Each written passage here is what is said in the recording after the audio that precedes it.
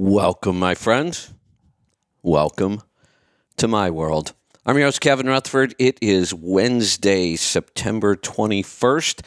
I'm going to bring in Lauren. Good morning, Kevin. Glad to be here. Let me know if you can hear me all right. I'm coming to you today from the truck.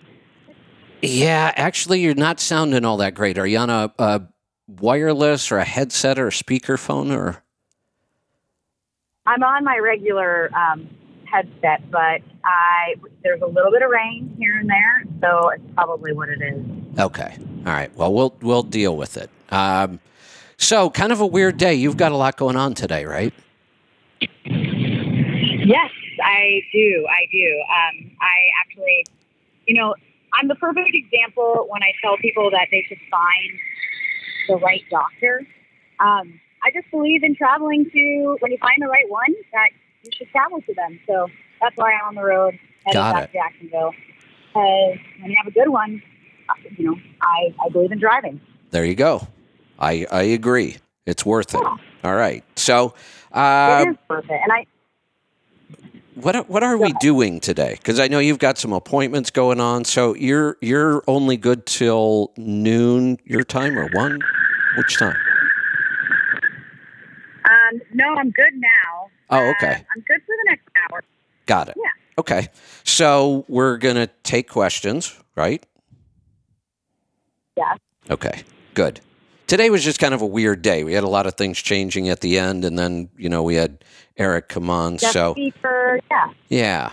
So, all right. Yeah, Eric was great by the way. Oh, he is. He knows those products inside and out. He's so good at that. And man, I'll tell you, I've always liked Garmin, but they are just doing an incredible job of bringing very cool technology to truck drivers. Agreed.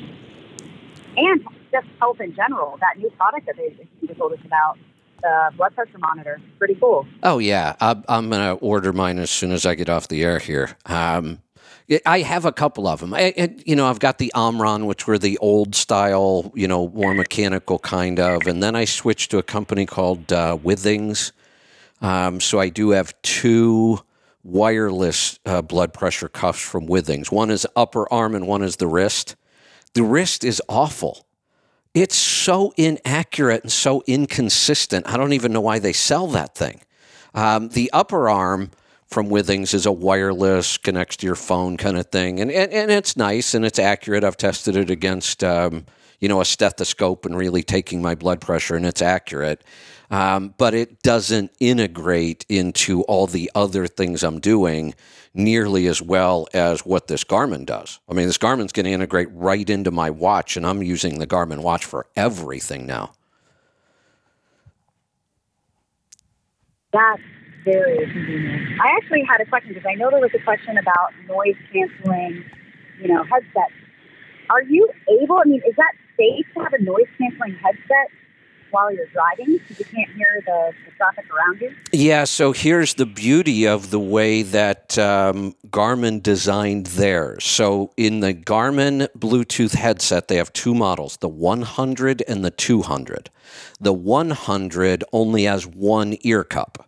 So you're only putting the speaker over 1 ear, and then you have the boom for your mic, but your other ear is open. So you can still hear everything around you. In the 200, which is the one I have, it has both ear cups, but one of them's detachable. So when you're driving and you want to be able to hear what's going on around you, you just take off the other ear cup. But if you were using it at night and you wanted to watch a movie or listen to music and you want the stereo, then you just put the cup back on. It's a beautiful design. Oh, okay. Thanks for clearing that up. I was curious. Yeah, no, that's a good question. And you're right. I would never drive with a full noise-canceling headset on. That would make me crazy. But being able to take off the 1 ear cup, then you can hear just fine. Great. All right, let's grab some calls. I know some of these calls were for Eric, and we ran out of time. We're going to go to Florida. Tony, welcome to the program. Hi, Kevin. Tony here, owner of I Hate Brokers Trucking. Again, I'm just kidding. Is Lauren the doctor in Wildwood, Florida, that we've been waiting to hear? Because it's not a question for her, but I can ask a medical question if that's what we're supposed to talk about now instead of Garmin. Oh, you can ask any question you want today. It could be medical, it could be Garmin. You can ask both. Lauren is not a doctor in Wildwood, Florida, though. Lauren is our FNTP here at Let's Truck, and she does all of our discovery calls, one-on-ones. She does a lot of our meal plans and recipes and all kinds of great stuff. Okay, so this question, which was the original one, will fit. I waited for somebody to start asking about features I'm interested in the watch Diesel. Okay. The watch that has the one for truckers. Is that for athletes? Because all of my fellow athletes, triathletes and marathons and stuff, they have a certain type. Does this do all of that? Like it deep does. water, well, hold on. And hold on. So here's what Garmin is famous for when it comes to wearables. A ton of other companies have wearables. Apple, Fitbit, Oura, we could go on and on and on. What Garmin has always been famous for is creating very specific products for specific activities. Like they have a crazy high-end diver's watch that does all kinds of things you would want to do if you scuba dive. They have very specific watches for cycling. Now we have very specific watch for truck drivers. They have tons of these specific watches, but they're all built on the same base model. I didn't say that exactly correct. They are all built on a base model. For example, the Diesel, the trucker's watch, is built on the Instinct model. The Instinct has all those things in there that an athlete would want. It tracks your steps. It can track your workouts, your heart rate. It has GPS, so you can see where you were working out and where you ran or rode your bike. So it has all of the health features in there, and then it has specific features and software for truck drivers. Okay, I see. Well, I'm currently on the Apple Watch, and I do a lot of track work, like on an oval track, and I'm getting close to a sub-6 in the mile. But my Apple Watch cheats and makes me look faster. I'm wondering if this one would have better GPS. I'll take it, but I don't want to get credit for a 3.8 times around the track. First off, when I didn't do 4 yet. Yeah, first off, congratulations. Those are incredible numbers. That's impressive. Let me tell you how I feel about this, and I am a pretty diehard Apple fan. I mean, I switched to Apple after using PCs for almost 20 years. I switched back in 2000 when Steve Jobs came back to Apple and they rolled out their first new software platform after Jobs got back. That was right around 2000. And that's when I switched. And when we switched, from PC to Mac, it was just computers. Then when the phones came out, we went phones, then tablets. We are 100% Apple in our environment, everything. I bought the Apple Watch the first day it came out. I bought the second generation the first day it came out. It was the last one I bought. I honestly think the Apple Watch may be the worst product they make. I'm not happy with it for a lot of reasons. Yeah. And when it comes to health monitoring specifically, the Garmin is about 20 times better than the Apple Watch. Now, if you use your Apple Watch for things like phone calls and text messages and your calendar and all those other things an Apple Watch could do, well, then I guess it's a great watch. I just don't use most of those features. And I hate the fact that I have to charge the thing every stinking day. It's hard to get my overnight readings because if you forget to charge your watch, it won't make it overnight. My Garmin watch, when I charge it, yeah, exactly, it lasts 28 days. 28 days on a single charge. Okay, so I take it the Garmin doesn't take phone calls? And here's the thing. I like how my Apple Watch can do phone calls, but I've probably never used it for the phone in the 5 years I've had it. So I'm ready to switch. And does it take phone calls? And does it do the blood pressure and the sleep and everything like you talk about? It does also, sleep really. It does sleep really model. well. It does not do blood pressure, and I'll tell you why. And I just mentioned it earlier. I said for Withings, which is a company that does blood pressure, it's like their main thing. They have two devices. One I can wear on my upper arm, like a traditional blood pressure cuff, and they have a wrist worn. The wrist worn sucks. I won't even use it. I don't even know why they sell it. Yeah. It's that inaccurate and inconsistent that it's almost worse than not having any information, because it's giving you information that's just wrong. So nobody has really perfected the wrist-worn blood pressure yet. Somebody's going to have to come up with a better sensor or something. So it does not do blood pressure. You asked about that specifically. But now Garmin just came out with the blood pressure cuff that you wear on your upper arm, or put it on your upper arm to get the reading, and you will see it on your watch and your phone app. So it sounded like the diesel model might not be the one for me. Help me out. Is there going to be a bunch of truckers like workouts on there that I don't need? There is.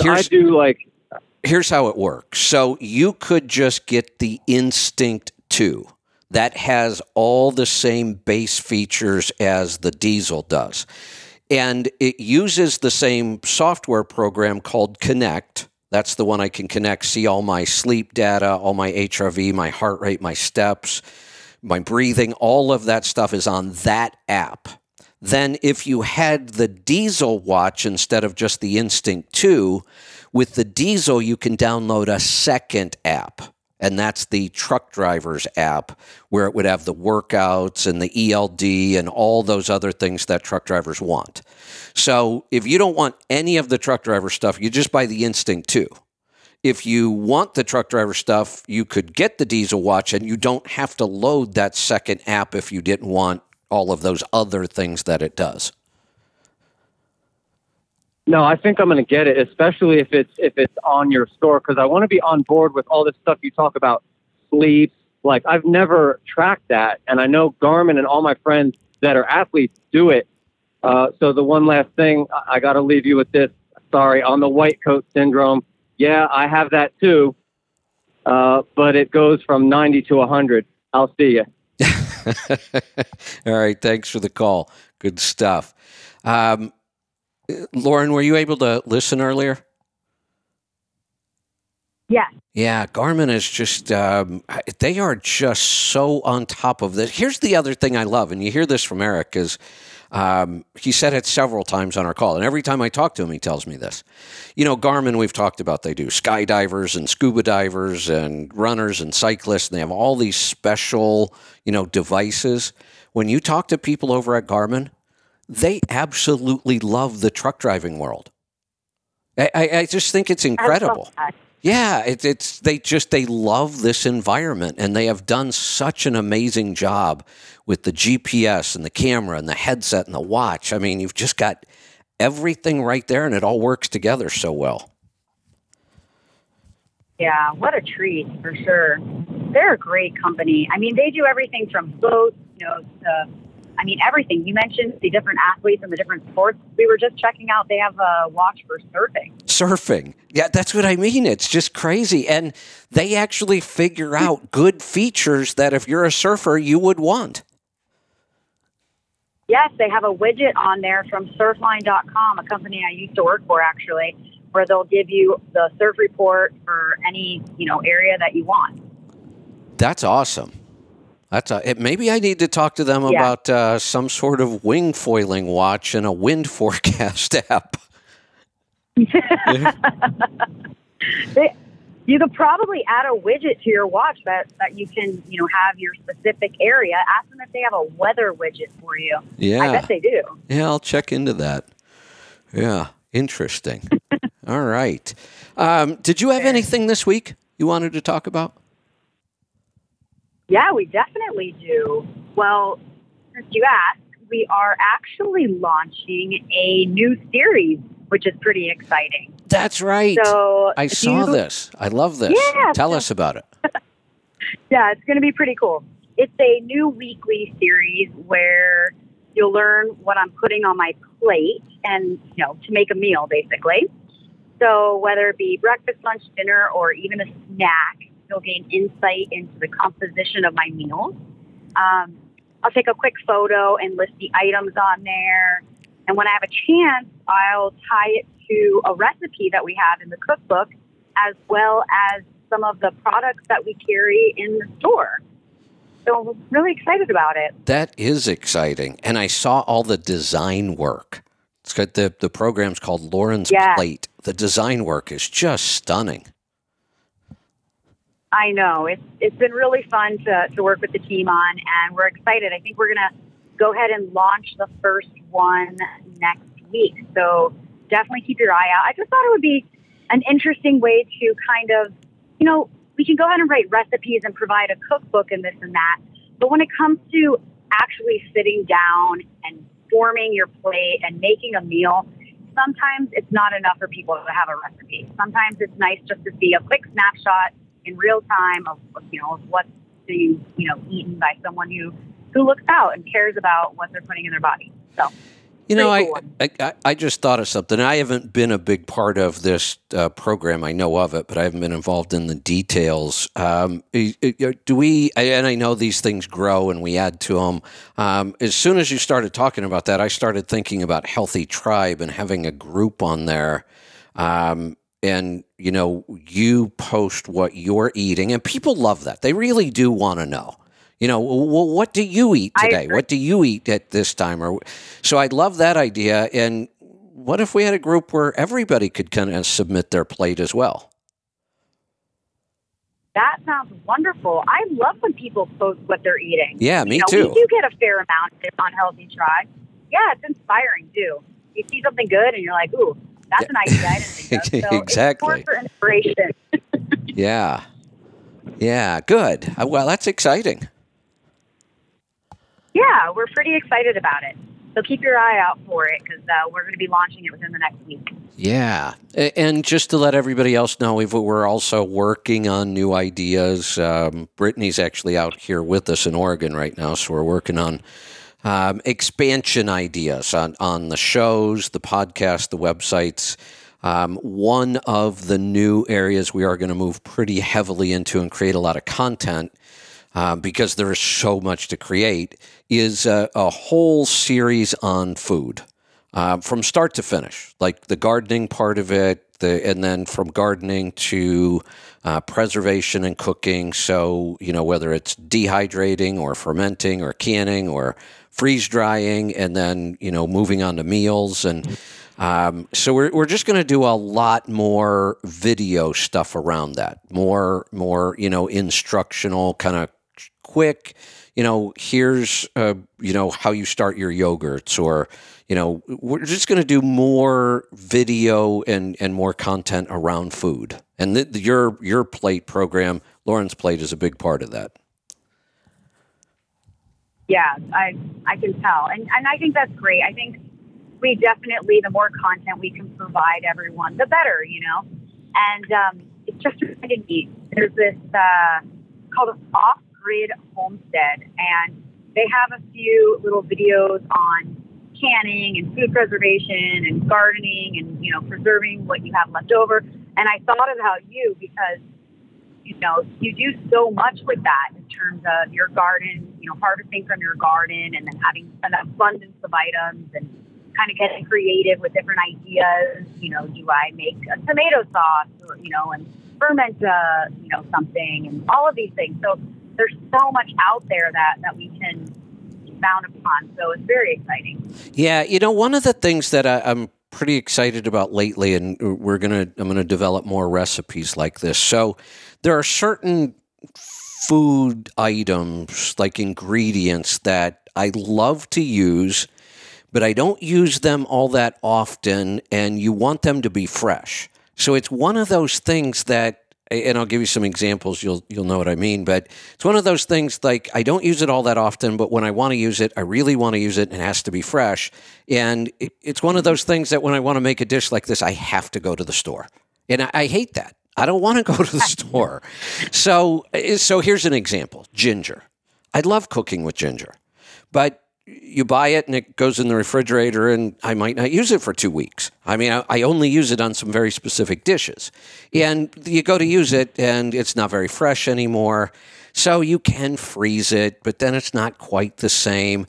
So what I've learned is that, and ginger's a good example, and I'll give you a couple others, but with ginger, what I do is I take fresh whole ginger, and I'll buy it in bulk, a couple pounds of it, and I'll chop it up.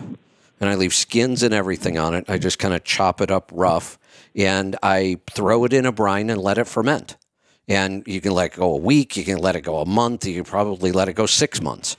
And then what you do is you take that brine and the ginger that's in there, and you start to blend it, and you add brine until you get the consistency you want. What you're looking for is kind of a paste. And now you have this fermented ginger paste that actually tastes more like ginger than fresh ginger.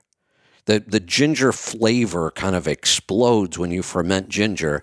And now I have this paste that's even easier to cook with than fresh ginger, and it's better than fresh ginger, and it's got probiotics, and it lasts forever. So I've been finding other things to do. Like I've always done ginger. I love that one. You can do fermented garlic paste. If you don't want to, try to always have fresh garlic around, you do fermented garlic paste. One that I'm doing a lot of this year and absolutely love it, I'm doing fermented pepper pastes. So all the different peppers I'm growing in my garden, I have some that are really hot. I have some that are sweet and hot. But again, instead of always trying to have fresh chilies or peppers around, and honestly, it's not easy to cook with fresh chilies. You can, you can get that one big bite of, and it's too hot, and it doesn't, kind of blend into the dish as well. Now I just take the peppers, do the same thing. I rough chop them, throw them in a brine, let them sit in there a week or a month, doesn't really matter much. And then I just blend those down into a paste. And now I have this pepper paste that's really easy to cook with because it blends right into your food really easily. And it'll last months or a year or longer. And this is like one of the best things I've discovered about cooking is creating these pastes out of, those kind of ingredients that you just don't ever seem to have fresh when you need them.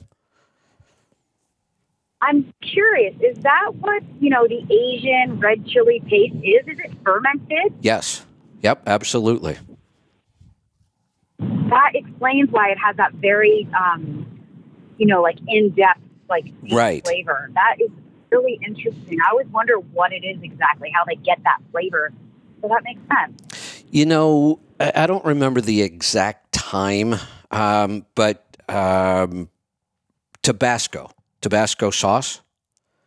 I've watched a show on that. It's absolutely fascinating. They take those Tabasco chilies, and that's a very specific chili, and they take the Tabasco chilies and they pack them into wooden barrels, like wine barrels. And they salt them and pack them in there. And I think, if I remember right, they let those ferment for like 3 years. Wow. Yeah. I had no idea. I never think of Tabasco as, because it's so popular, you see it at every restaurant. It's never a sauce that really, appeals to me. Right. It's been there forever. And yeah, but I think they ferment that stuff for like 3 years. Wow. That's good to know. Yeah. I like this idea of you having all these ingredients that, like you said, that you have on hand and you go to use them and then they're past their, sage is one of those things. Like right now in the garden, we have so much sage, and it's one of those things that I can never get creative with a recipe. So that's something that maybe I'll start to work on here.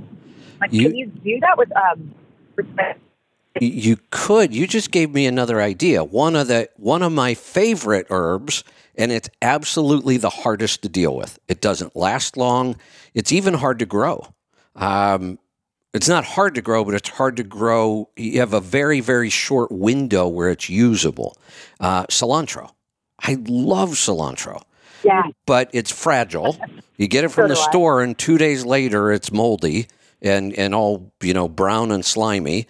When you try to grow it, it doesn't like heat. So in the middle of summer, it's almost impossible to grow. It just keeps bolting and it gets bitter. So you try to grow it around spring and fall. But you grow a plant and you wait 3 weeks for it to get big enough to use, and then you can only use it for about a week, and then it starts to flower and it gets bitter. So it's really a hard herb to keep around and keep fresh. So I maybe I'll work on that. Maybe I could make a fermented cilantro paste. And if I could, you could do that with any herb then. I don't see why you couldn't. I don't see why not either. But cilantro for me as well. I tried growing cilantro in, I think, 3 different places, in the Virgin Islands, in Florida, and in Hawaii, and I have failed every single time. Too much heat. Cilantro. The last time it was, it bolted, just like you said. Yeah, it just shoots right up in a day. You look at it one day and it's a beautiful plant, and the next day it's grown 3 feet, and it went to flower, and it gets bitter, and yeah, it's just a really hard herb to deal with. So I think I'm going to do that. I think I'm going to get me a couple of big bunches of organic cilantro, and I'm going to try to make cilantro paste. Cool. Definitely keep us posted on that. Yeah. What about sage? What do you do with sage? Sage is one of those weird herbs. It's like the only thing we ever match sage with is turkey. Oh, yeah. Gosh, that's better than me. I think the only thing that I've really, come across, sage, like in terms of like eating at a restaurant and having like the full experience with sage, it's always been an agnolotti, like a pasta dish with brown butter sauce.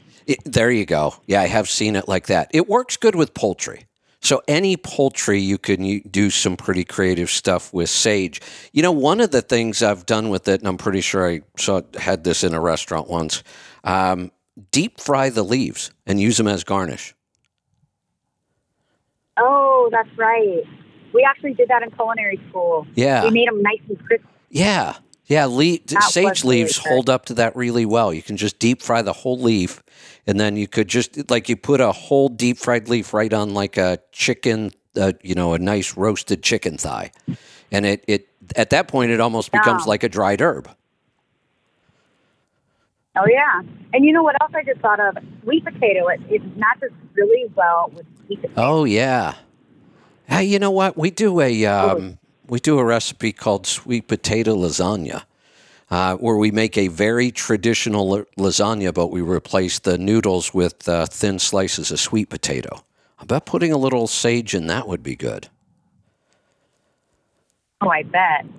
I'm gonna have to create some new recipes here. Yeah, that's exciting. But by the way, you had a call that came in about Popeyes fried.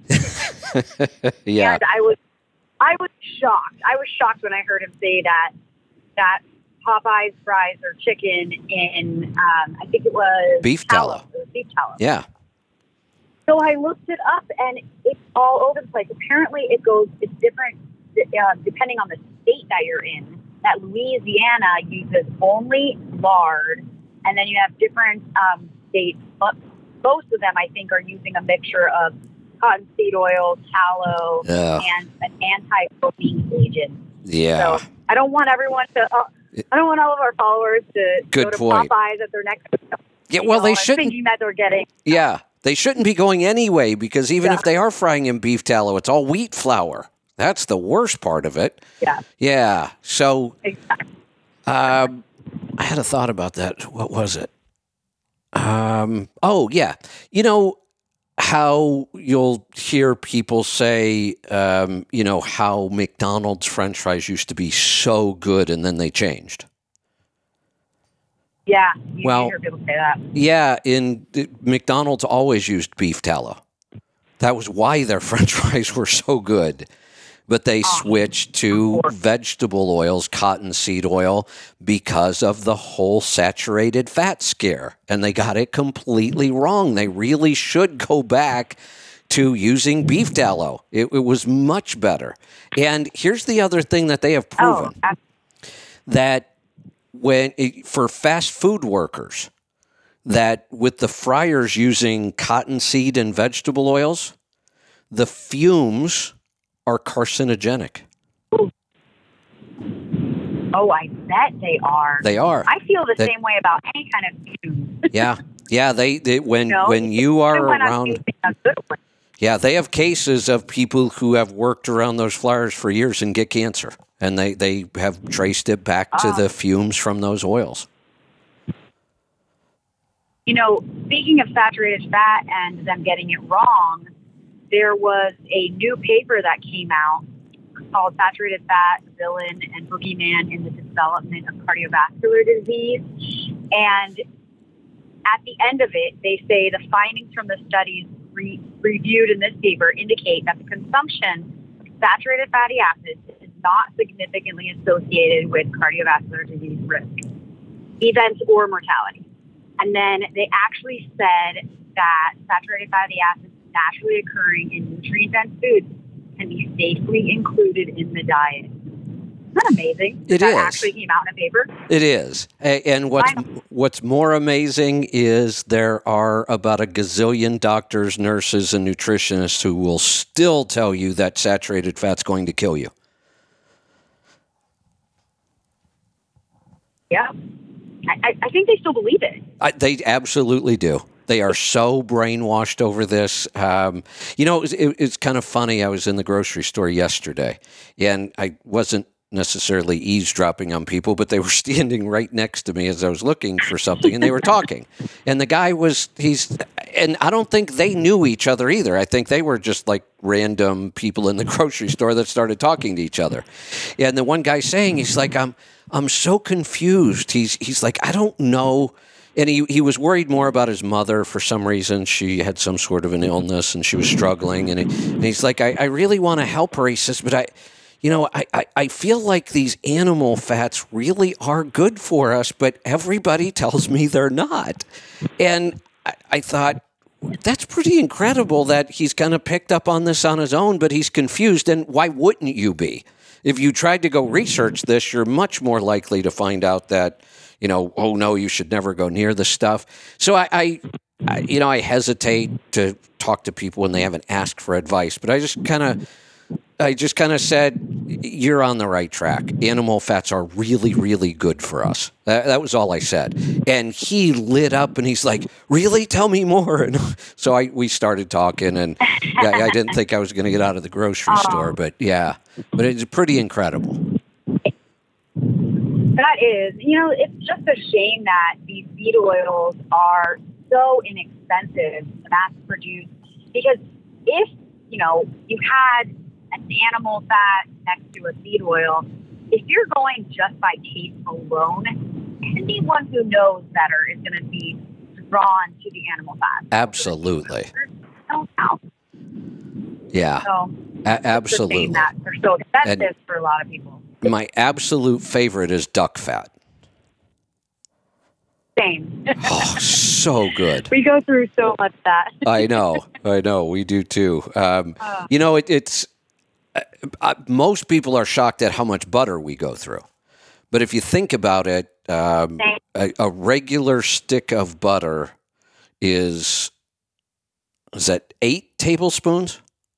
Is a regular stick of butter 8 tablespoons? Sounds right.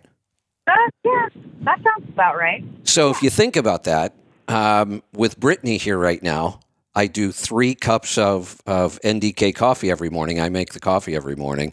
So with 3 of us here, we go through almost a stick of butter a day.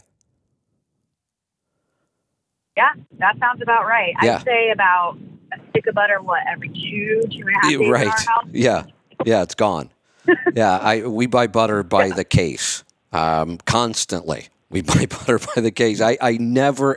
Now, Other than when I was a kid. When I was a kid, I did grow up on margarine. It was that whole 60s, 70s thing. Everybody ate margarine. But it was sometime as a teenager. I got interested in cooking pretty early. My mom was an awesome cook. She cooked all the time. That's probably what inspired me. I just started cooking myself pretty early. And when I did, and I don't even remember why, I switched to butter. I think it was just strictly taste. Back then, when you're 14, you feel like you're invincible anyway. You're not worried that, something's going to give you a heart attack. So I didn't care about any of that stuff. I think I tasted butter, and I'm like, well, where's this been all my life? And I've used butter ever since. I really, as an adult, I've never done the margarine thing.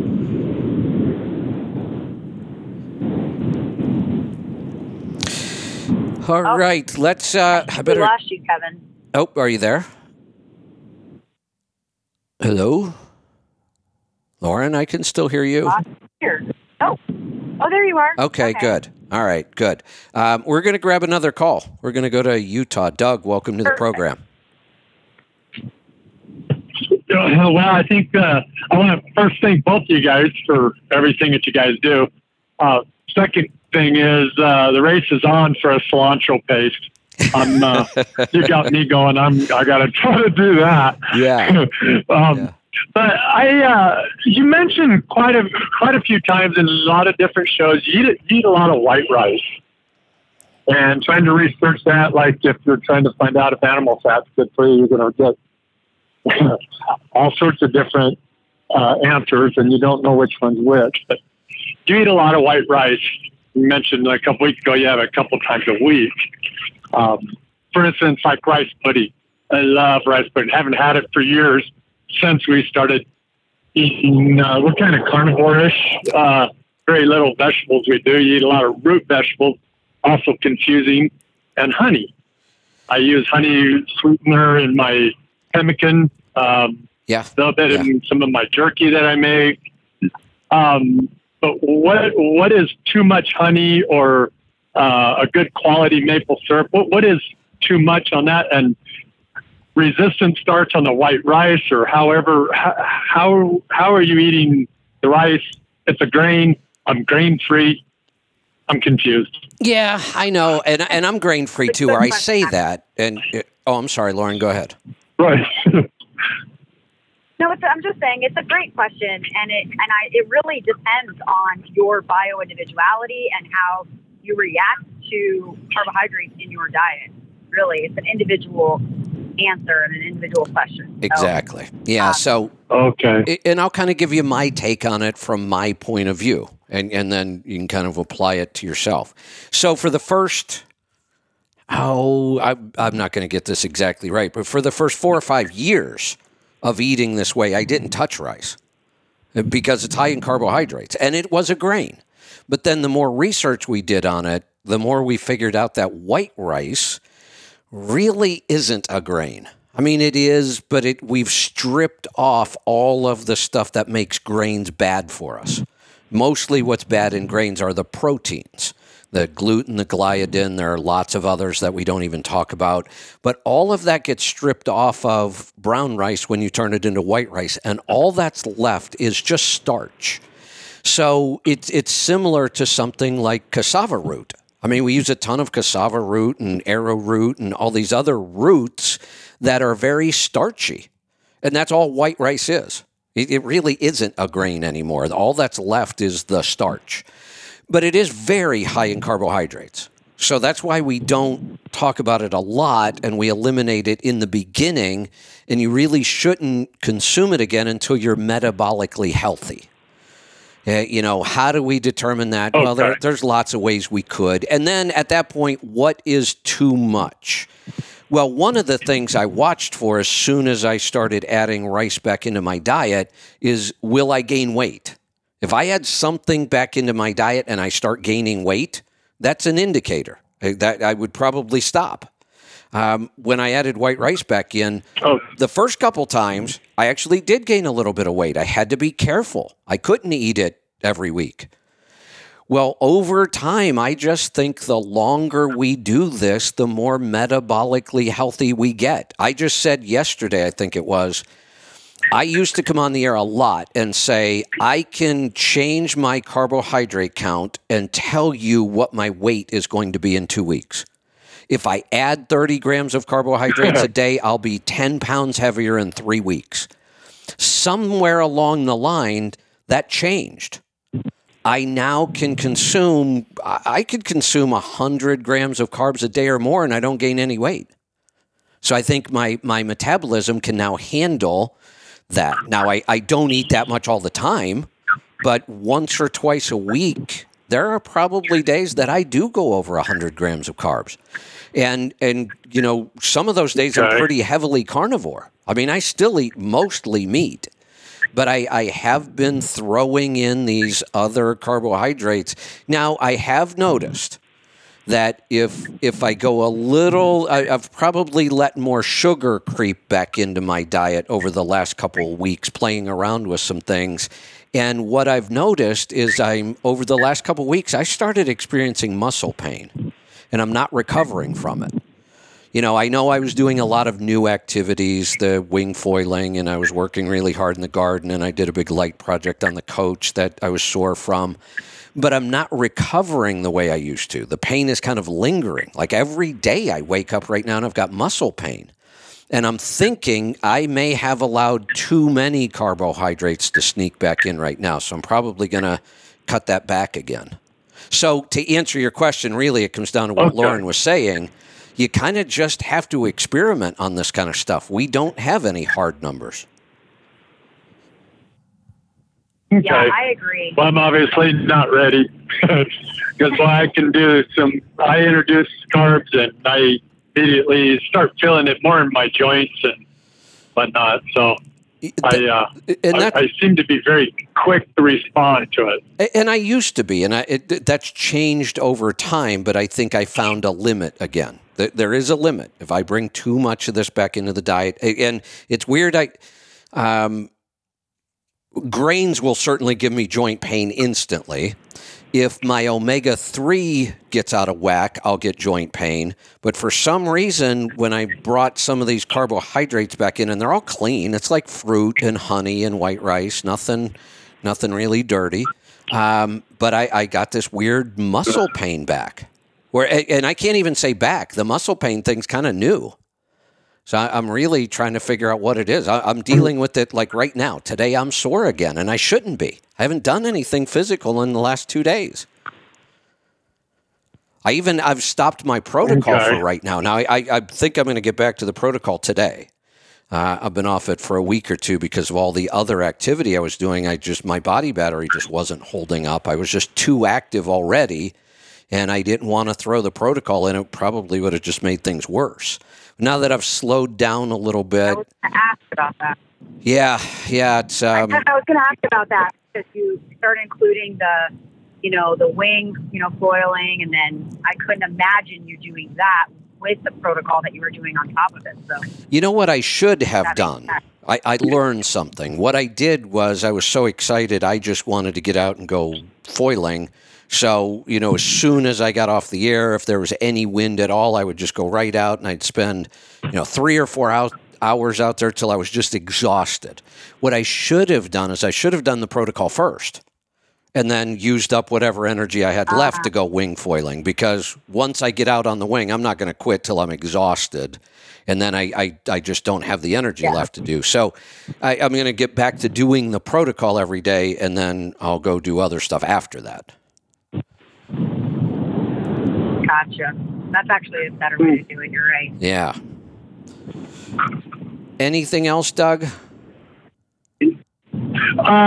Just on the honey, for instance, like we do bulletproof coffee, and my wife likes having a little honey in her coffee in the morning. Okay. And my question is, it's local honey every day. Is that's too much? Again, or does your body react to that type? Well, sugar is sugar. So let's start there.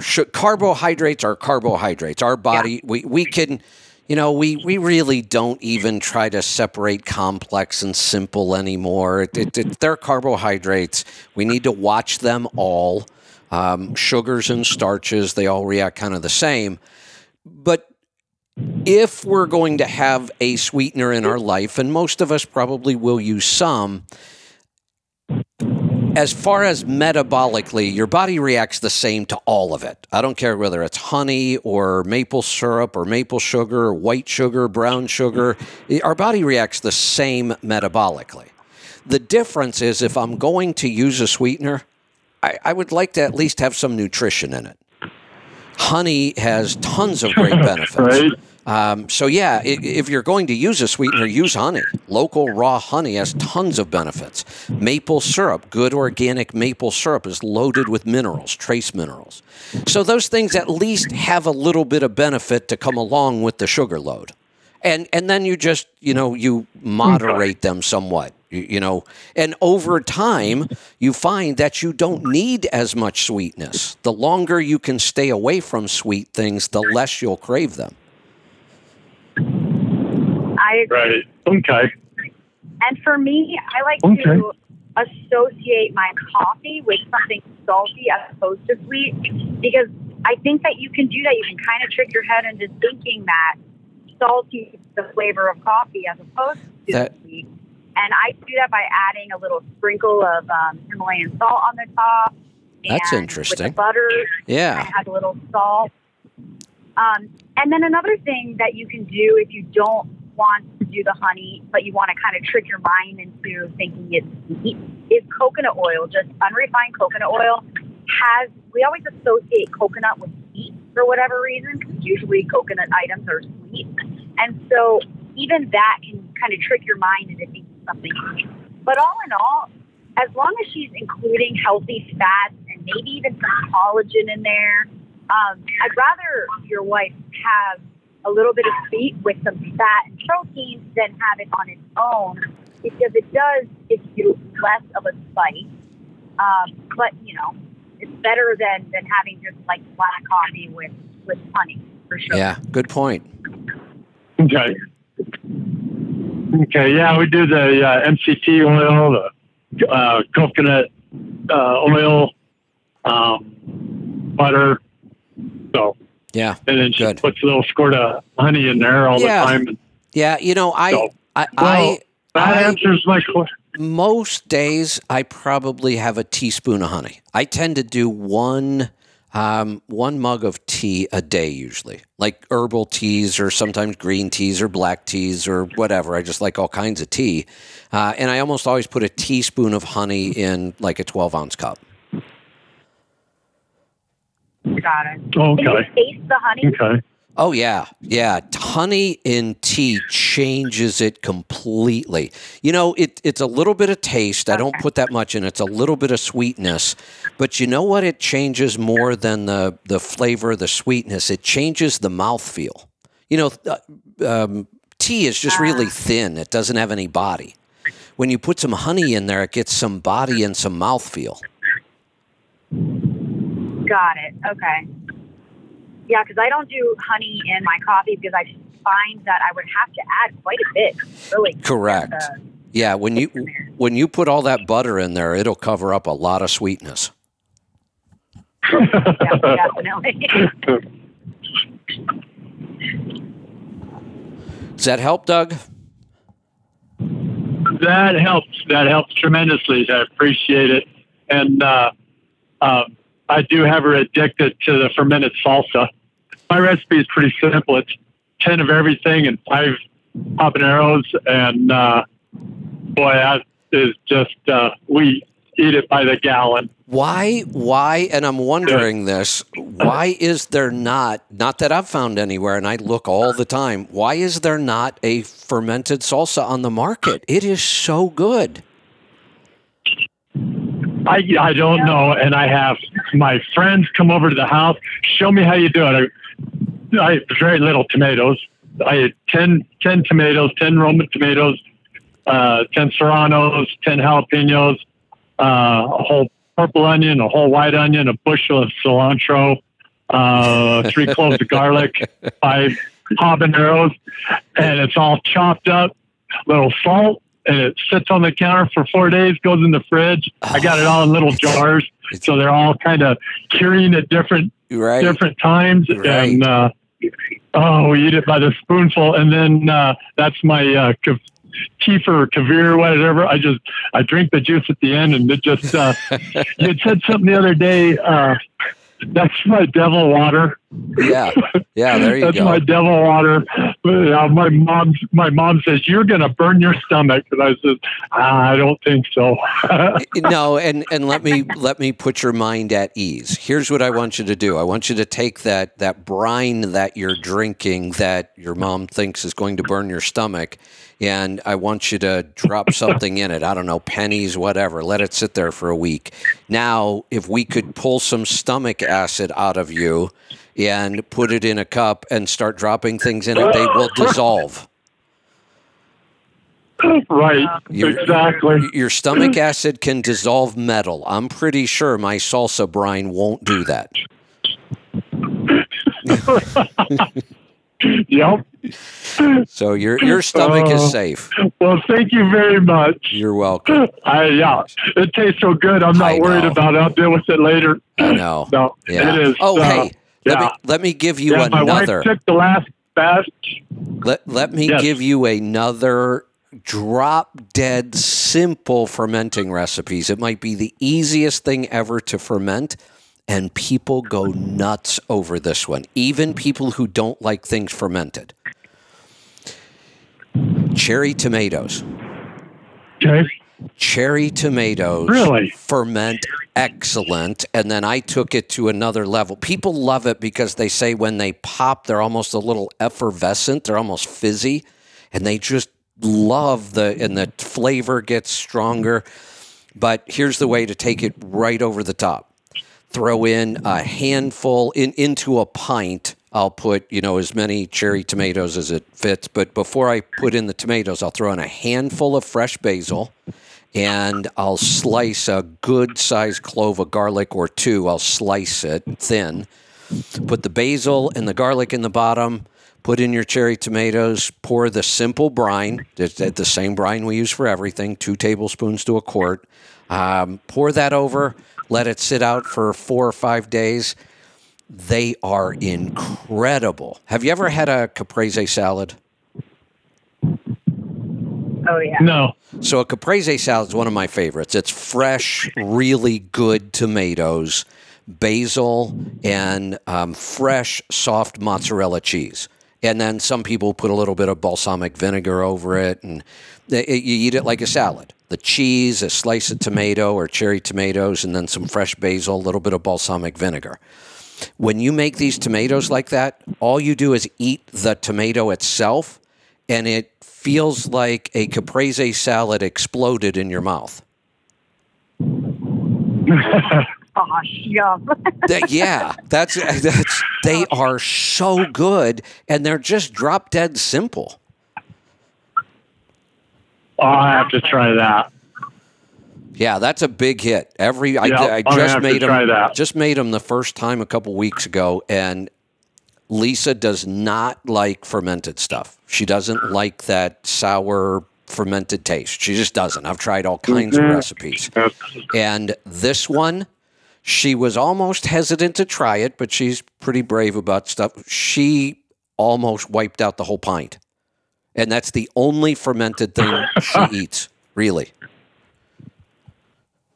Wow. I want to try the garlic and honey. Oh, that's another good one. I haven't. I heard that the other day, and I have not done that yet. And I just take a clove of garlic, cover it with honey, and put it on the shelf. Yep. Right? Yep, that's it. Chop it up, or leave it whole. Slice it, or poke holes in it. You said? I didn't do anything like that. I peeled mine and left mine whole, and I did it. Okay. And put in enough honey to cover the garlic, or it should be covered. You put in more honey than that, or well, you can put in more, but at the very least, the garlic should be completely covered. And I forget what all you were saying. You can use that for, like some Anything you want. dishes or Chinese food Yeah, or anything. Anything you would use garlic for, it does pick up that honey sweetness. But remember, you're not putting a whole lot of garlic into a dish. So the sweetness isn't going to be overpowering at all. It's almost like just a little bit of background flavor, and it can be really good. Awesome. All right, try it. All right. There you go. Well, thank you very much. I appreciate it. You're welcome. Lauren, speaking of food and all that, we've definitely been busy in the garden. This year we've kind of got a really good system going, though. I'm doing the harvesting part, and then I bring all the stuff in, and Lisa's really been in the kitchen a lot lately. She's been doing all the cooking part, and then I do the canning part. So it's really working out well, and we've just been cranking out all kinds of different tomato products. Like right now, it's been, a really heavy meat sauce with, some Italian sausage in it and loaded with mushrooms. And, it is so good. I think we've done in the last week. Oh, I bet it. Yeah, in the last week, I think we've done 12 quarts. And I think there's a big batch in the refrigerator now, probably another 6 or 7 quarts I'll probably do today. And that's probably I think it's actually a little less than about half of our tomato crop so far. Gosh, you guys had a really good tomato year. Yeah. And after that, the peppers, I'm waiting for the peppers to start turning. Because when I do sauces, pepper sauce, I don't know if you'd know this or not. I keep meaning to go look this up. I don't believe that there are any peppers that are supposed to be green. I think all green peppers are actually unripe. Jalapeno, even? Oh, jalapenos will turn red. Poblano? Now, poblano might be the one. That was another one I thought of that might be a true green pepper. I have to go look that up. But I love poblano. Yeah, I do too.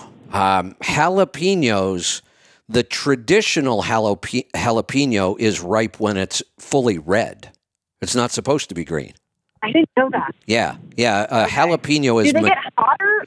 They do get a little hotter. And they actually get a little sweeter, too, though. They get both. Oh. Yeah, they get a little more heat and they get a little more sweetness when they turn red. But that's a ripe, mature jalapeno is red. Right, on the plant. It'd be on the plant. Once you pick it, it won't change color. It's not like a tomato. You have to leave it on the plant until it turns fully red. Now, there are some varieties. I have some jalapenos grown in the garden this year, and they're actually called pumpkin spice jalapenos. They finish bright orange. Yeah, they're beautiful. So, if nothing else, I grow them just because they look awesome in the garden. No, they'll never turn red. They go from green to bright orange. And you'll eat them when they're bright orange. Yeah. Now, you can eat them green. Most people eat jalapenos green. Right. But when I make a sauce, I really like to let them go. They get that depth and the sweetness and a little more heat. Then the other thing, what got me thinking about this was, I don't know why I did this. I'm trying to think back to what my thought process was. For some reason this year, I grew Hungarian wax peppers. But I have no idea why. These plants are growing in, all pepper plants look about the same till the pepper comes out, and then you see that it's a different pepper. So I planted all these pepper plants, and I'm looking at them one day, and I'm like, why are those so pale yellow? So I, went back through all my seeds, and I'm like, why did I plant these? And I have a lot of them. So I thought, all right, how do I know when to harvest these? Because like the jalapenos, I'm not going to harvest till they're, deep red. Habaneros start off green, and then they'll either turn, deep red, or some habanero varieties are a bright orange. Mine this year are really bright orange. So I'm thinking, how do I know when to harvest these wax peppers? Well, it turns out these pale yellow wax peppers are going to turn red. They're not ripe until they actually turn red. Yeah. I wonder what they taste like. Well, that's the good news. So my jalapenos, I've said this, my jalapenos just aren't getting hot. And I have a lot of them, and they're big, and they're beautiful, and they're healthy looking. They're just not producing any heat. So I was a little worried. I was hoping I'm going to have enough habaneros to make up for it. But I pulled one of these Hungarian, and I've always thought of them as not hot. But I pulled one off and I ate it. Okay. They have a lot of heat. So what I went and checked was they are easily confused with a banana pepper. They look just like a banana pepper. And banana peppers have no heat. Oh, but aren't very hot at all. Yeah, they're that pale yellow. They have no heat. That's exactly what this Hungarian wax pepper looks like, but it's got more heat than a jalapeno. Huh. Well, that'll be interesting. Yeah. So with the jalapenos that don't develop heat, you just use them like a regular, because they kind of taste like a green pepper to me when they don't have heat. That's exactly you what just they. use them like that? Right. Yep. You just eat them like that. Okay. And I'll put them in my sauce, but then I'll have to add other peppers that have, like, I'll put in more habanero, and it has so much heat that it'll make up for that. And I'm growing another one that is this deep, beautiful purple. It's so purple, it's almost black, and they're called scorpion tongue peppers.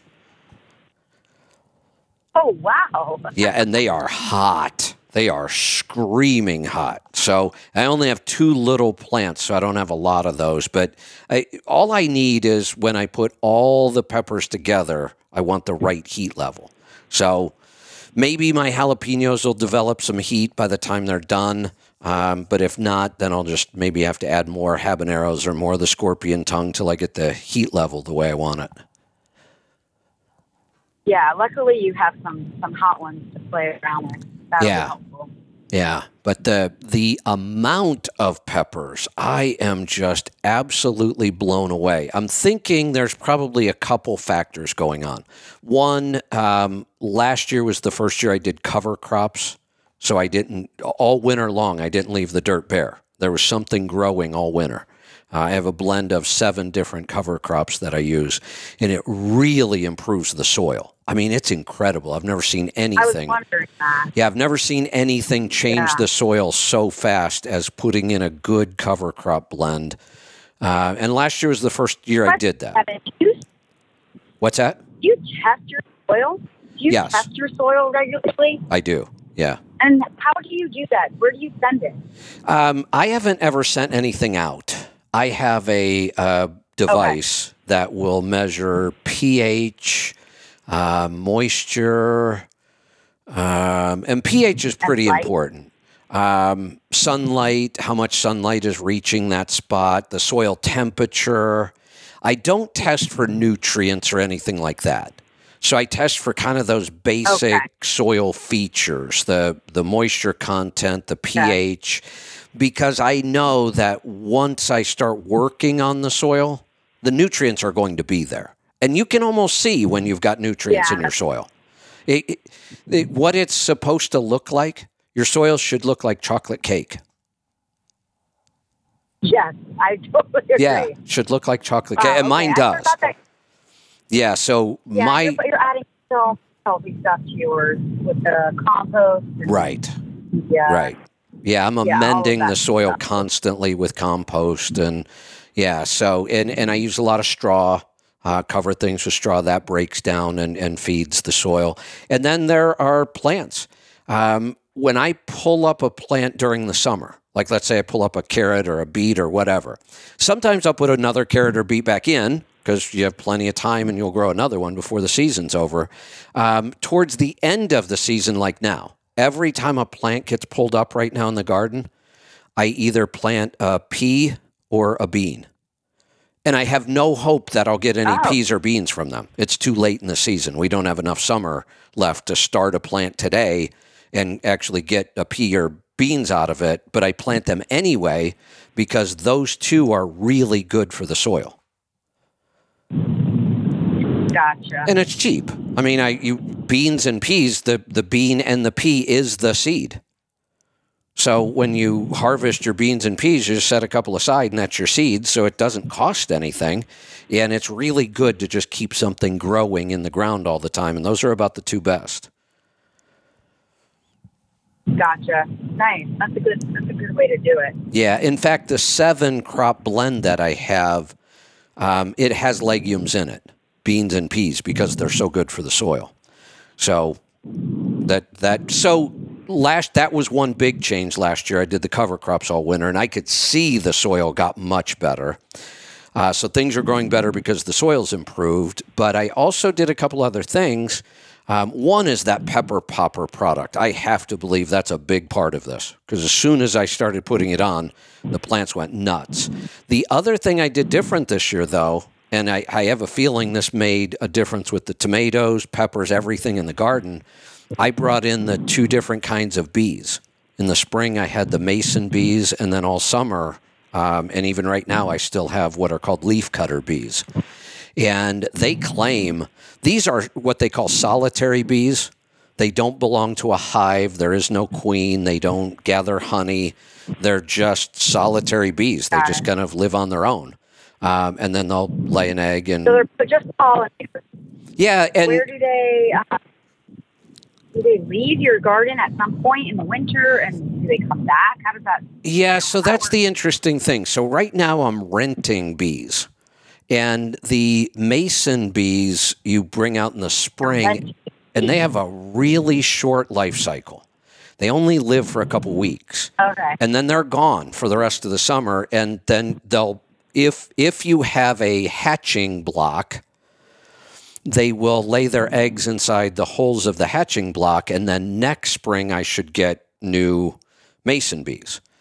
But until I know I have enough of my own, I just buy a new block of mason bee eggs every year in the spring, and then they hatch and they do their thing for a couple weeks. And then I think after a year or two, if I create the right environment, I should start to get my own mason bees that just kind of stay and hang out and rehatch every year. Leaf cutter bees the same way. But the leaf cutter bees tend to stay almost all summer, and they're just great pollinators. You know, they actually, I've seen little, close-up filming of them. You watch a honeybee come down, and the honeybee kind of barely lands on the flower and sucks the nectar.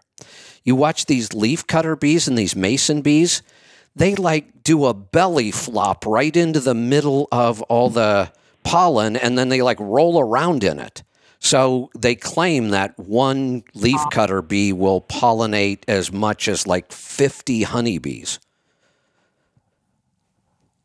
Wow. Okay. And that's the thing that changed this year. My plants have always been nice and healthy looking, and they put out a certain amount of produce. Well, this year the plants are healthy looking, and they're putting out about 3 times as much produce per plant. Incredible. Just from the pollinators. Yeah, well, I think it's, some improvements in the soil, the pollinators, and, some of the plant food that I'm using, some of the trace minerals really seem to make a difference. Okay, so you've made all those changes. Yeah, 3 of them, and I have a feeling they all had an impact. Hey, we've got some more calls. Are you still good today? Yeah, okay. I'm good. All right. Let's take more calls. Yeah, let's go to Oklahoma. Fred, welcome to the program. Hey, Kevin. Just a quick clarification. Being from Brooklyn, New York, we say mozzarella, not mozzarella. Okay?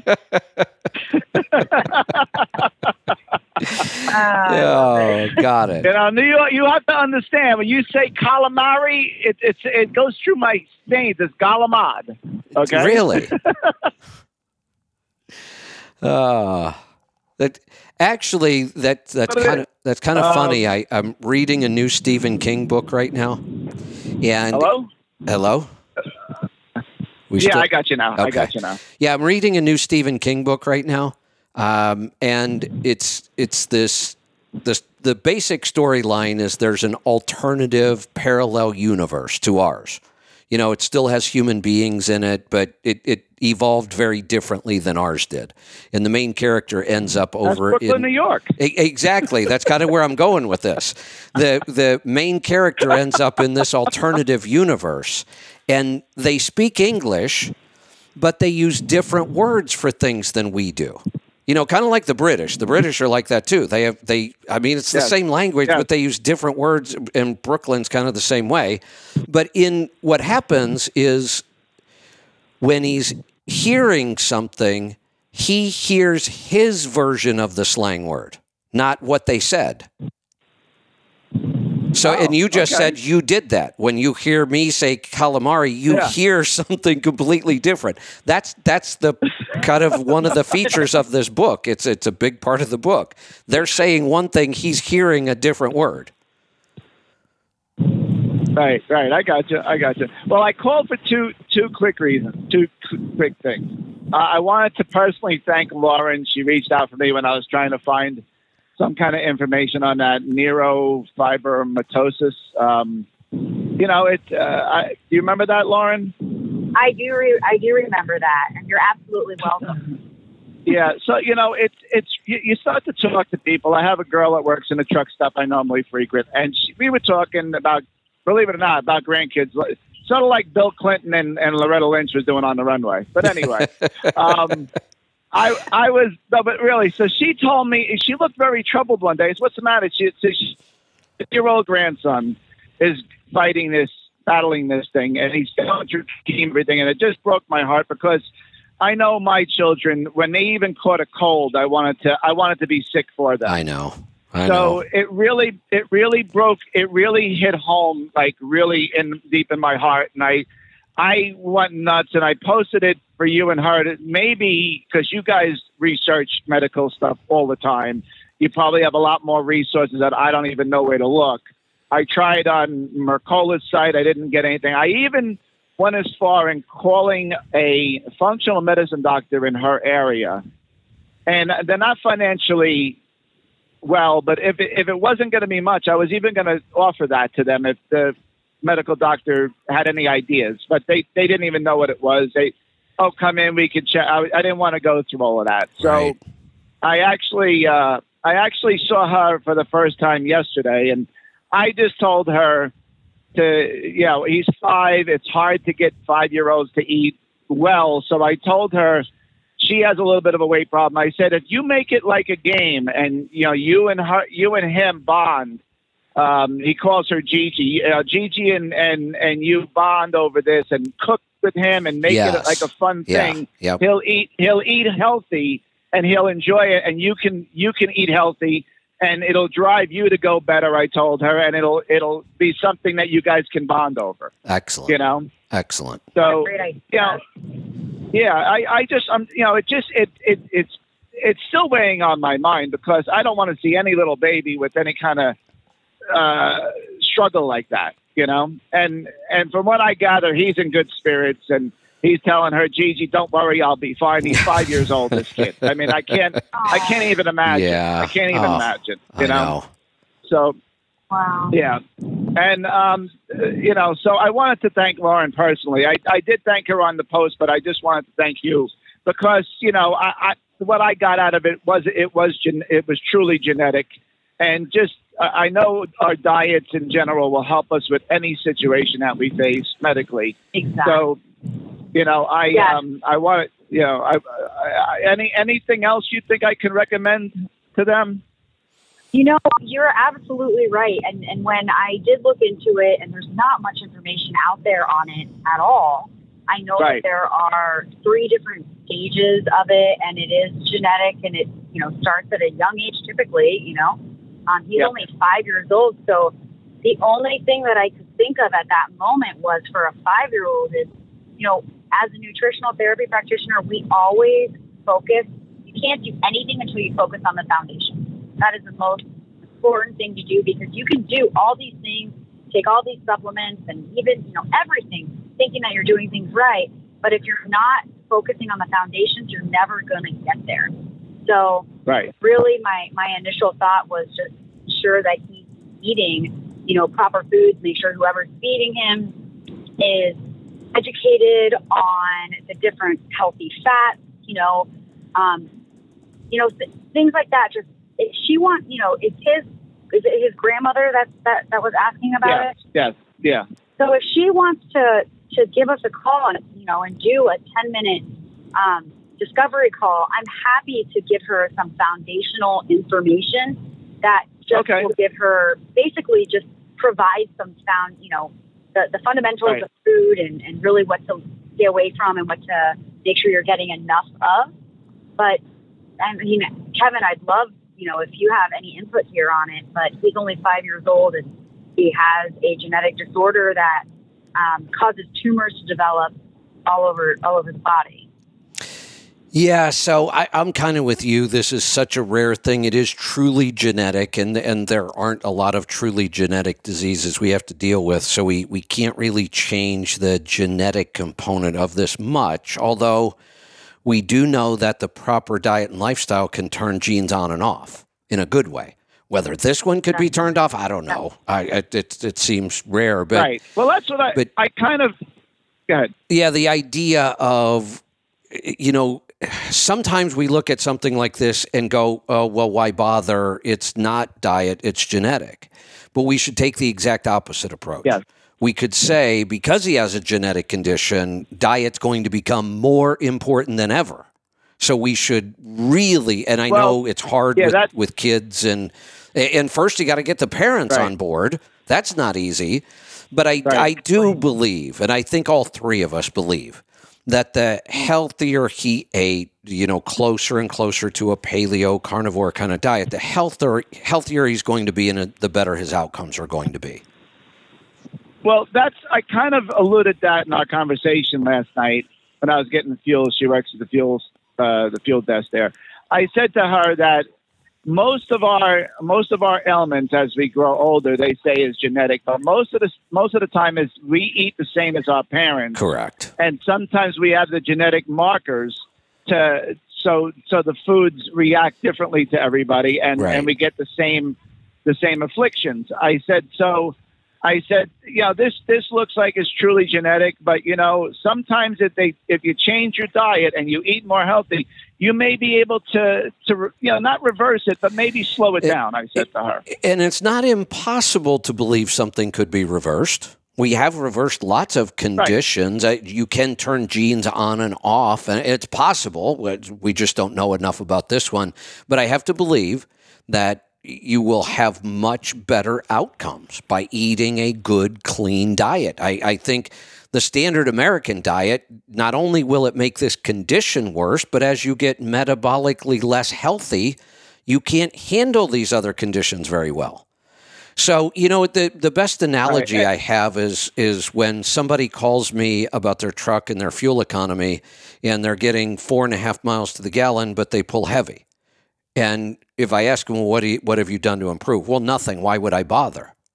And it's the exact wrong approach. Why you should bother is because any little improvement for you is a huge monetary return. And yet we tend to ignore fuel mileage in those cases. This is kind of the same thing. Somebody may say, well, why bother with this natural health stuff? It won't fix his genetic condition. But that's wrong thinking. We should do everything we possibly can to give him a better chance of being healthy. Yes, and I also pointed out to her,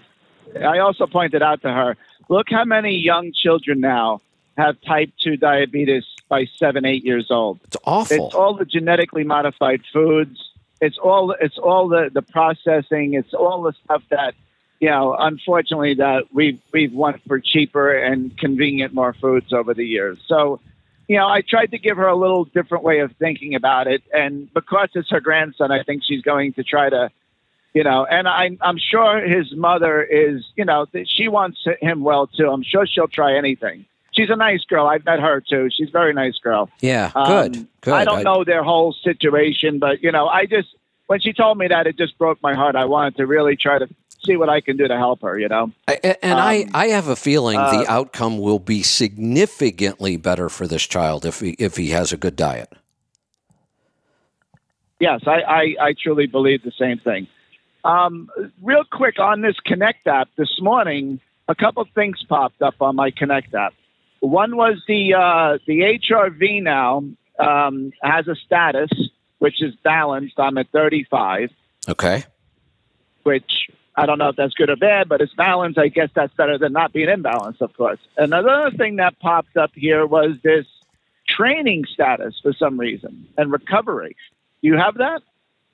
No, I don't have that. Yeah, it just popped up out of, I do my health screenshot real quick when I wake up in the morning. I just hit the watch and let it run its 2-minute health screen.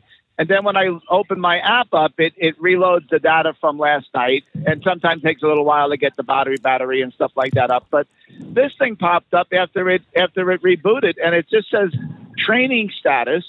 It has nothing in it yet, and it says recovery. And when I open it up, it says your training has been low lately, but it's okay. You might need more time to recover. I don't know what that means. I like the sound of this. Yeah, it has a VO max. It has a HRV status and a load. It's actually using load, 3 different areas. It's actually using VO max, really? Yeah. Wow. Yeah. I mean, I don't know. It has no data in it yet for me. See, but it just kind of popped up today. I have to believe if they're measuring VO max from a wrist device, that's got to be one of the new sensors, and that maybe that's why it's just maybe they're rolling that out the same way because I don't have that yet, but I'd like to. Okay. That sounds like some really interesting numbers. Yeah. So, So I just wanted to see what, tell you that. Yeah. I haven't posted my numbers today. Now next week is going to be, I'm going to destroy my diet. I'm going to New York for 4 days. So there you go. It's one of those things. Yep. I indulge myself when I go up there. There you go. It happens. That's I right. have some mutto and some galamad. There you go. Hey, both of those are fine. But I'm sure the... So I know. I'm not even going to try to say it. I'm sure the calamari is going to be deep fried and breaded. Of course it is. Actually, there was one restaurant I used to frequent. They used to bake it with breadcrumbs on it, of course. Yeah, it came out it was so good. So good. For when I mean, this is when I was... I should probably just do my own. It would work really good with arrowroot coating. When I used to get it... I'm sure it would. There was a place I used to get it, and they called it salt and pepper calamari. And it really was heavily seasoned with both salt and pepper, and it was excellent. Right. Yeah, good stuff. I love calamari. I don't know if I would make it myself, though, because I spent so many years using squid as bait on the boat. So it's hard for me to get past that.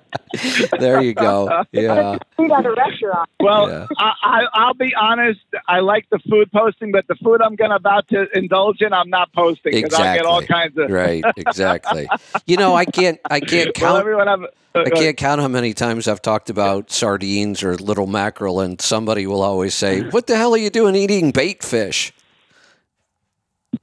I know. Oh, I'll tell you what. I've had friends who had restaurants who made me sardines in olive oil and grilled them or whatever. Oh my God! It's not even like the sardines in a can. Oh, no. Now you're bringing up a whole different world here. So most of the time we talk about the sardines or the mackerel in the can, and they're excellent. They're good.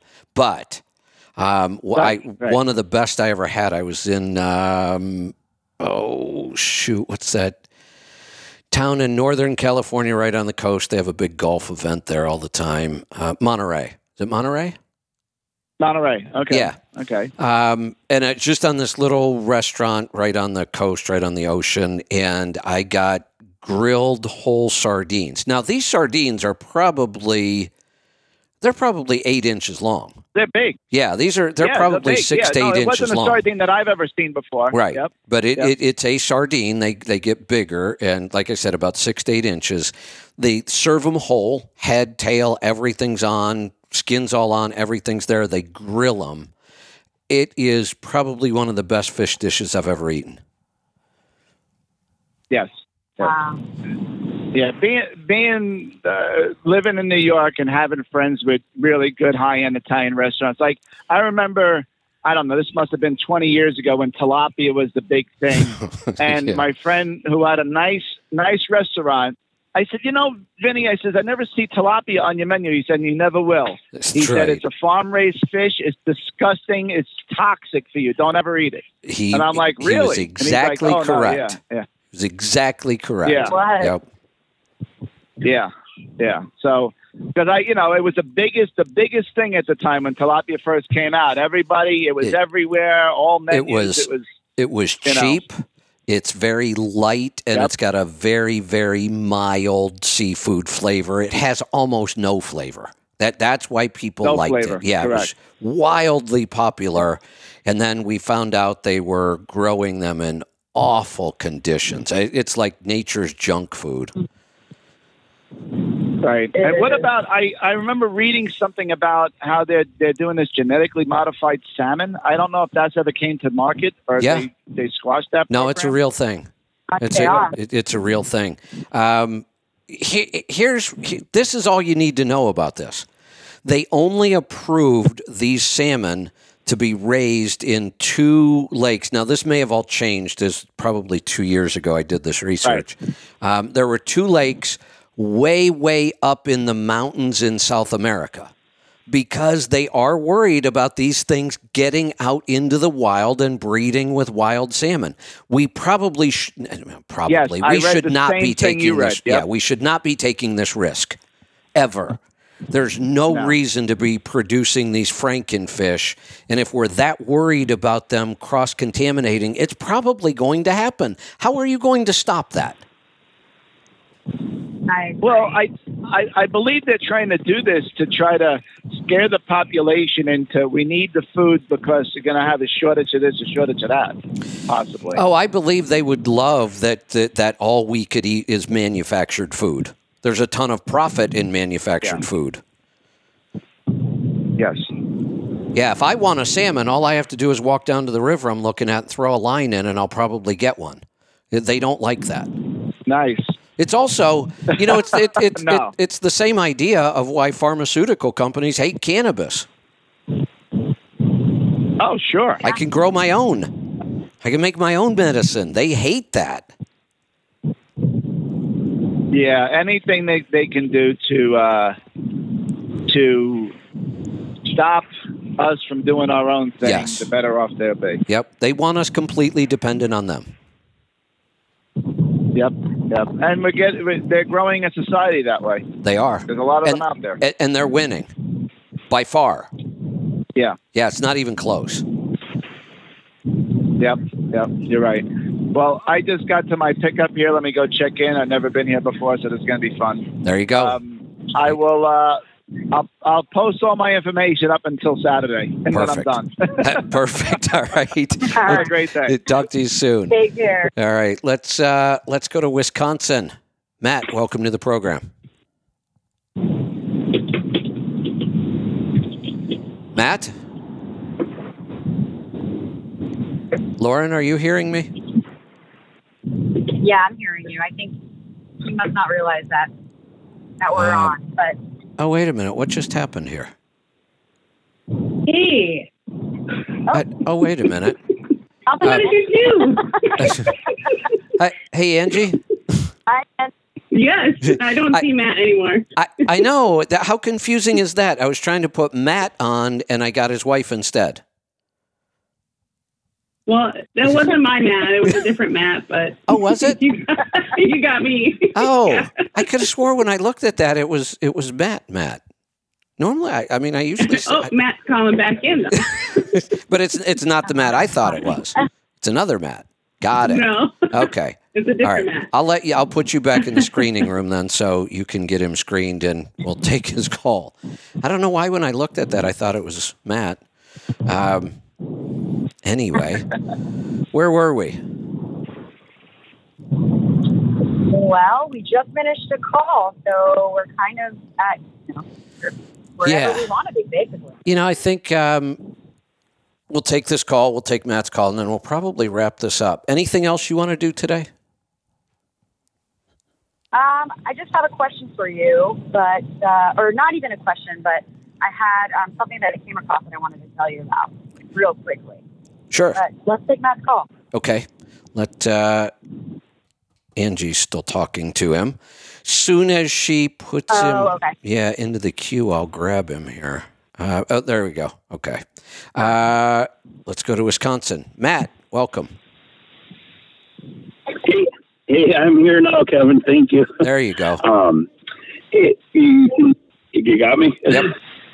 So, just real quick, thanks to Lauren. She actually did a discovery call with my wife yesterday, and then she did a discovery call with my sister last week, and they're both super excited about getting their protocols, and just wanted to thank her real quick. Excellent. Absolutely. So, yeah. It's a pleasure to work with both of them. Yeah, excited. So they're both inspired by me because I've been doing it for 6 months now. Awesome. You started me with an initial protocol, and then I've actually worked with one of Dr. Wolfson's coaches. We talked a couple weeks ago, and the protocol they gave me is super beneficial, and I'm feeling really good. And fantastic. 65 pounds down since last year at this time, and yeah. Fantastic. So, two questions, real quick. Speaking of which, real quick. Yep, go ahead. Yeah, I think we have Dr. Wolfson back on the schedule coming up soon, too. So I'm excited about that. Oh, excellent. Yeah. Yeah, cool. So real quick, the honey and garlic. So I started a ferment of that. Actually, I did it September 1st. The garlic is floating in the honey. Is that normal? And I go down and shake it every day or every other day and, mix it up. Is that good that it's floating and it's, some of it's exposed on the top of the honey? Is that all right? Well, you don't want it exposed, so you need to put something on there to keep the garlic submerged. There's several different things you can use. My guess is that your garlic has lost a lot of moisture. Your garlic is probably pretty dry. If it's floating. Now, over time, it may absorb enough water out of the honey that it will kind of plump back up and maybe sink again. But I have a feeling your garlic is overly dry. Okay. Do you think it's spoiled since it's been, 4 weeks now? No, it won't. If it spoils, you'll know it. You'll see mold. Oh, yeah. Okay. Well, speaking of that, so I do have the glass weights from the kit I got, the ferment kit. So I don't know if the garlic will slip up on the sides of that, but I could try that when I get home. You know what works well? If there's a gap around there and things keep popping up out of that gap, if you can get a head of cabbage and cut a leaf off, and then you can tuck the leaf down in and put the glass weight over it then. That makes sense. Like I do, I got sauerkraut going right now too, and that's exactly what I have in the sauerkraut. Do the same thing for the garlic. Yep, just put a cabbage leaf in there, and then put the weight on top of it. Cool. All right. One more real quick question. Go ahead. What was that, Lauren?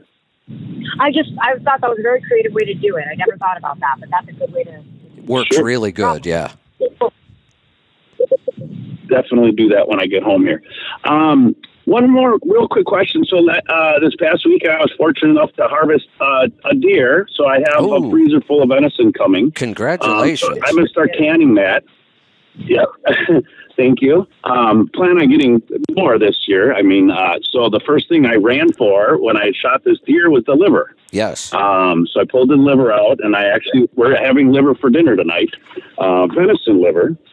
And my question is, since I've been doing a couple protocols, I'd started one with Lauren, and I'm doing with Dr. Wolfson. I'm taking the ancestral beef liver supplement. Yeah. I think, or beef organs.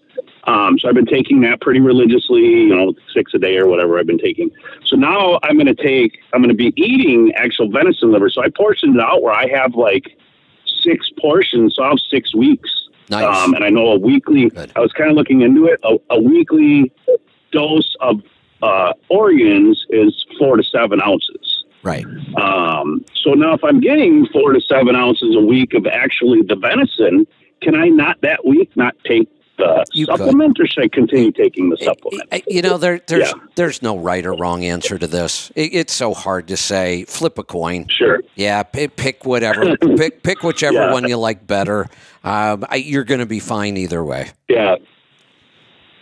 Yeah. Okay, I just don't want to overdose on something. No, like, vitamin A, or can you get too much of that? You could. The fat-soluble vitamins we could overdo, and A is one of them. I just don't see it happening because you ate some extra liver once a week and took the supplement. I mean, if you started eating 4 ounces of liver every day and taking the supplement, then, yeah, we would probably overdo it at some point. But, 6 weeks of eating liver once a week, either way, you'll be fine. Yeah, and if you want to save a little money, thank you guys. If you want to save a little money and save, the ancestral for when you don't have fresh liver, then there's no harm in that. Right. Yeah. Sure.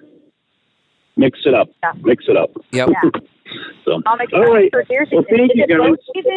Is it bow season where you are, or? It's bow season started this past weekend. So between our group, we usually get about 10 deer every year. So I'll get everybody's innards. I'll get all the livers and hearts I want. Nice.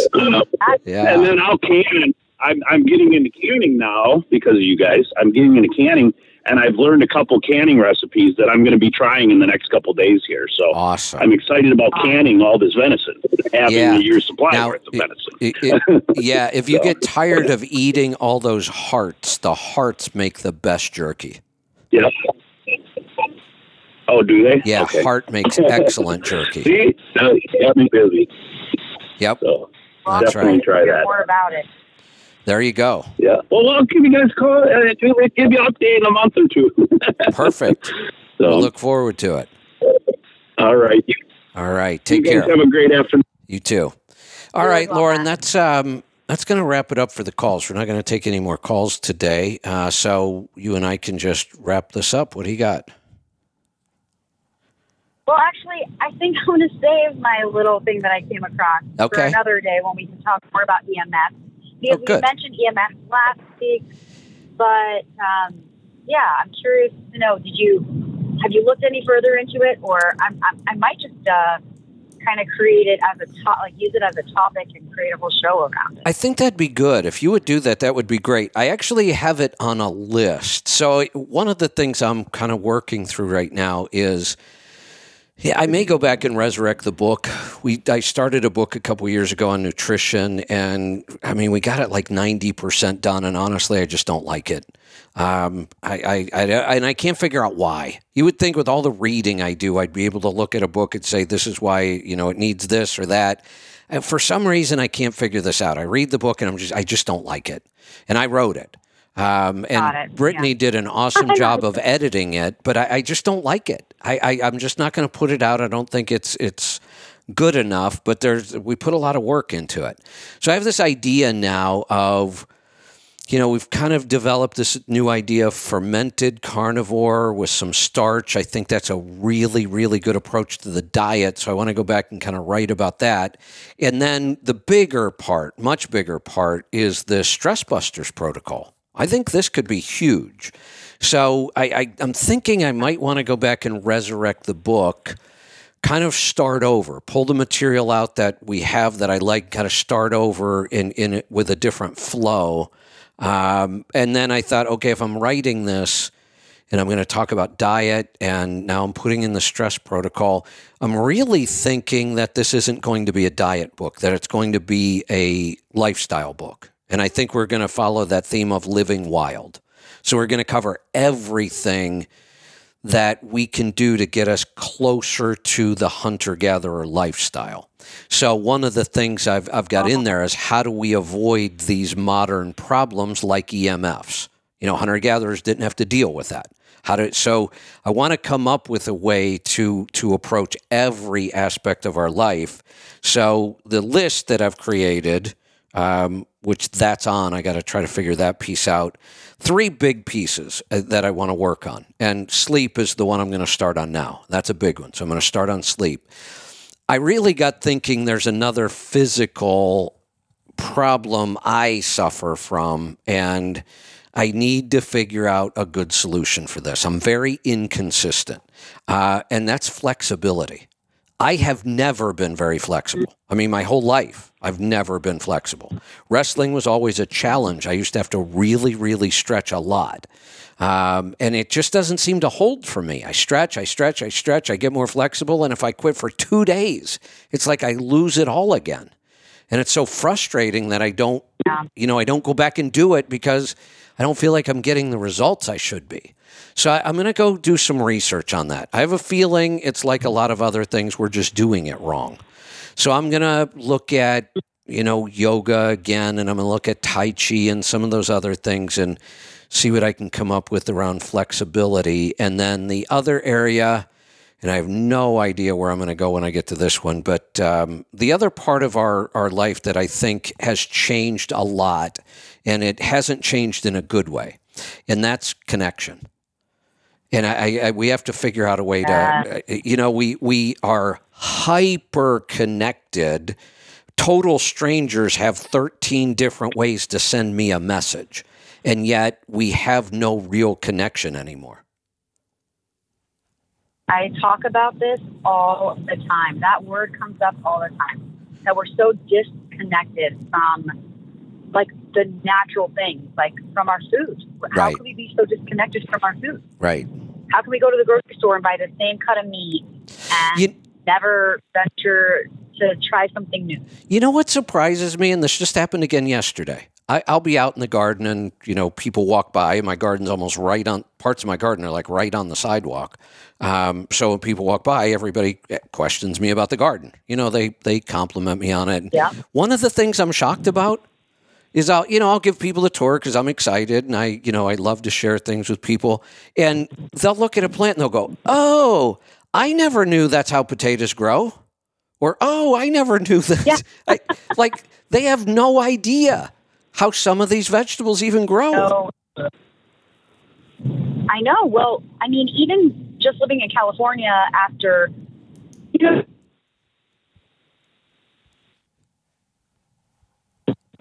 I had stock like that. I had no idea they grew like that. But you're right. A lot of people have no connection to what they're eating. Yeah, no food to the, and we were just talking about this. I always thought this was kind of funny. The whole thing about eating animals and how it, freaks people out, and they don't really and I don't think a lot of people want to know. But I kind of sometimes force people to know where their food comes from. So on my 50th birthday, I've told this story before, we did a slider bar. Now, this was when we were still doing grains. I mean, this was right before, a year or two before we made the big health change. But we've always been big foodies. So for my 50th birthday, we decided our theme was going to be a slider bar. And we made all the condiments, pickled red onions and, jalapenos, and we did all that from scratch. We had this big bar set up. And then we went out and we found all the exotic ground meat we could. So we had like alligator, we had camel, we had llama, alpaca, elk, antelope, llama. I forget. We had like 13 different animals, and we made sliders out of all of them. But what we did was on the slider bar itself, we right in the center of the bar, we put up a big iPad. And I said, I'm going to put a picture of each animal so people know what they're eating. And then we took it one step further. We used all pictures of baby animals. Oh, my God. Oh, my God. I did not expect you to say that. Yeah, it was kind of funny. People are like, oh, my God, what are you doing? I'm like, you should know what you're eating. I feel the same. I've always kind of felt like, I don't know. I feel like there's a responsibility there. That if you're going to eat things, you should know exactly where they're coming from. Yes. Yes. Yeah. That's been my personal belief for many years. I am sure there are lots of people, probably the majority, that don't realize when they eat lamb and veal, they're eating baby animals. Yeah, I agree. And that's okay. Right about that. That's the whole point. It's okay. That's how the world works. We eat other things. Everything does. Yeah, this is true. Oh, well, I would love to help you form this book. There's Good. sounds like a lot of stuff. There is. But I when I think about it, there's tons of good diet books. I mean, there's so many I can recommend. So many good topics, so many good books, really well written. And part of my problem was that I just didn't think there was anything unique about the book that I wrote. It's like 10 other books on the market. I mean, why put that out? I could just recommend one that already exists. But I don't think there is a really good book. Now, there is a good book I read, and the title's really similar. I think it might have been called Live Wild. We're doing Living Wild. I'll have to go back and look for that one. It was a really good book, but it wasn't like an instruction manual. It like talked about the topic, but it didn't really give a lot of instruction on how to live that way. Oh, well, I wonder what it is. When you think about it, let me know. I'd be curious to check it out at least. I can go find it right now. The one story that I really remember that jumps out for me, they did have you ever heard of persistence hunting? No. Okay, so they did a whole thing in this book about what's called persistence hunting. And here's what it is. And they've proven that this was a thing. There were certain tribes that would, like out on the savannas, primarily in Africa, they would take animals like gazelle or antelope or springbok or, those big kind of game animals that run in herds. And they would have members of the tribe trained as like long distance runners, and they would have several of them. And they would literally run an animal down. And it might take 12 hours. Wow. But they would literally separate an animal out of the herd, and you can't catch them. They can obviously run much faster than we can. But these runners, these human runners, were basically ultra marathon runners. And they would just start jogging after this animal, and the animal would sprint away and then stop and have to catch its breath, and it'd sprint away. And this would go on for hours. But they would literally wear the animal down till it collapsed. Very interesting. Yeah, I've never heard of that. Yeah, so that's quite the way to handle it. Yeah, that's the one. I mean, there was other stuff like, I think that's also the book. Do you know the author? Yeah, so the book is called Go Wild by John Rady and Richard Manning. It's called Go Wild. Okay. I think the other thing I learned in there that I thought was really interesting, I'm pretty sure it was this book. It was that whole concept of why we sleep so differently in different cycles of our life. Like babies sleep all the time on and off. Teenagers go to bed really, really late and want to sleep in really late into the afternoon. Middle-aged people have a certain sleep schedule. Old people have a different sleep schedule. And their hypothesis was that was just how we survived in the wild. We weren't all sleeping at the same time because you were too vulnerable if you did that. So we evolved over time to where we slept in different shifts and different cycles, and it was safer that way. Yeah, I never thought about that either. Yeah, it was really interesting. So, but again, that book wasn't like, it didn't really talk much about diet. It was more about kind of lifestyle stuff. So, there are diet books. There's this one on the lifestyle. There's not one really good book out there that covers all of this. Yeah, not that I know, that's for sure. And then the stress protocol, like I said, I haven't found that anywhere. And I haven't found any really good stress protocols anywhere that actually work. This one works. So the protocol alone probably needs a book. But I think I'd like to make it part of this whole kind of living wild protocol that we're working on. I like that idea. Yeah. So we will see. But check out that book. That's a good one. I haven't talked about it in a long time. Yeah, I wrote it down. I'll definitely have to check that out. All right. Anything else you want to end with today? Just to remind everyone to keep an eye out for the new series that we're launching. It'll be a weekly series called Lauren's Plate, a snapshot into what it is that I'm eating. I love that. I think it's exciting and it's inspiring. It'll make you hungry, hopefully. Yes. Yes. And give you ideas of how to compose a plate. So I think that's pretty good for me today. Yeah, here's the other thing. I mentioned this earlier, that we should probably set this up as kind of a group or at least a topic in Healthy Tribe so we can keep them all in one place. And I would encourage other people to submit their plates. And here's the thing. I'm just going to say this right up front. I'm going to say this right up front. If you submit your plate, just be prepared. You're going to get criticism. Deal with it or don't submit it. If you don't want to deal with that, if you don't want people pointing out what you might have been doing wrong or what you might have been able to do better, then just don't submit. But there's a value to that. There's a value to putting that up there and getting opinions from everybody else. Doesn't mean you have to listen to them.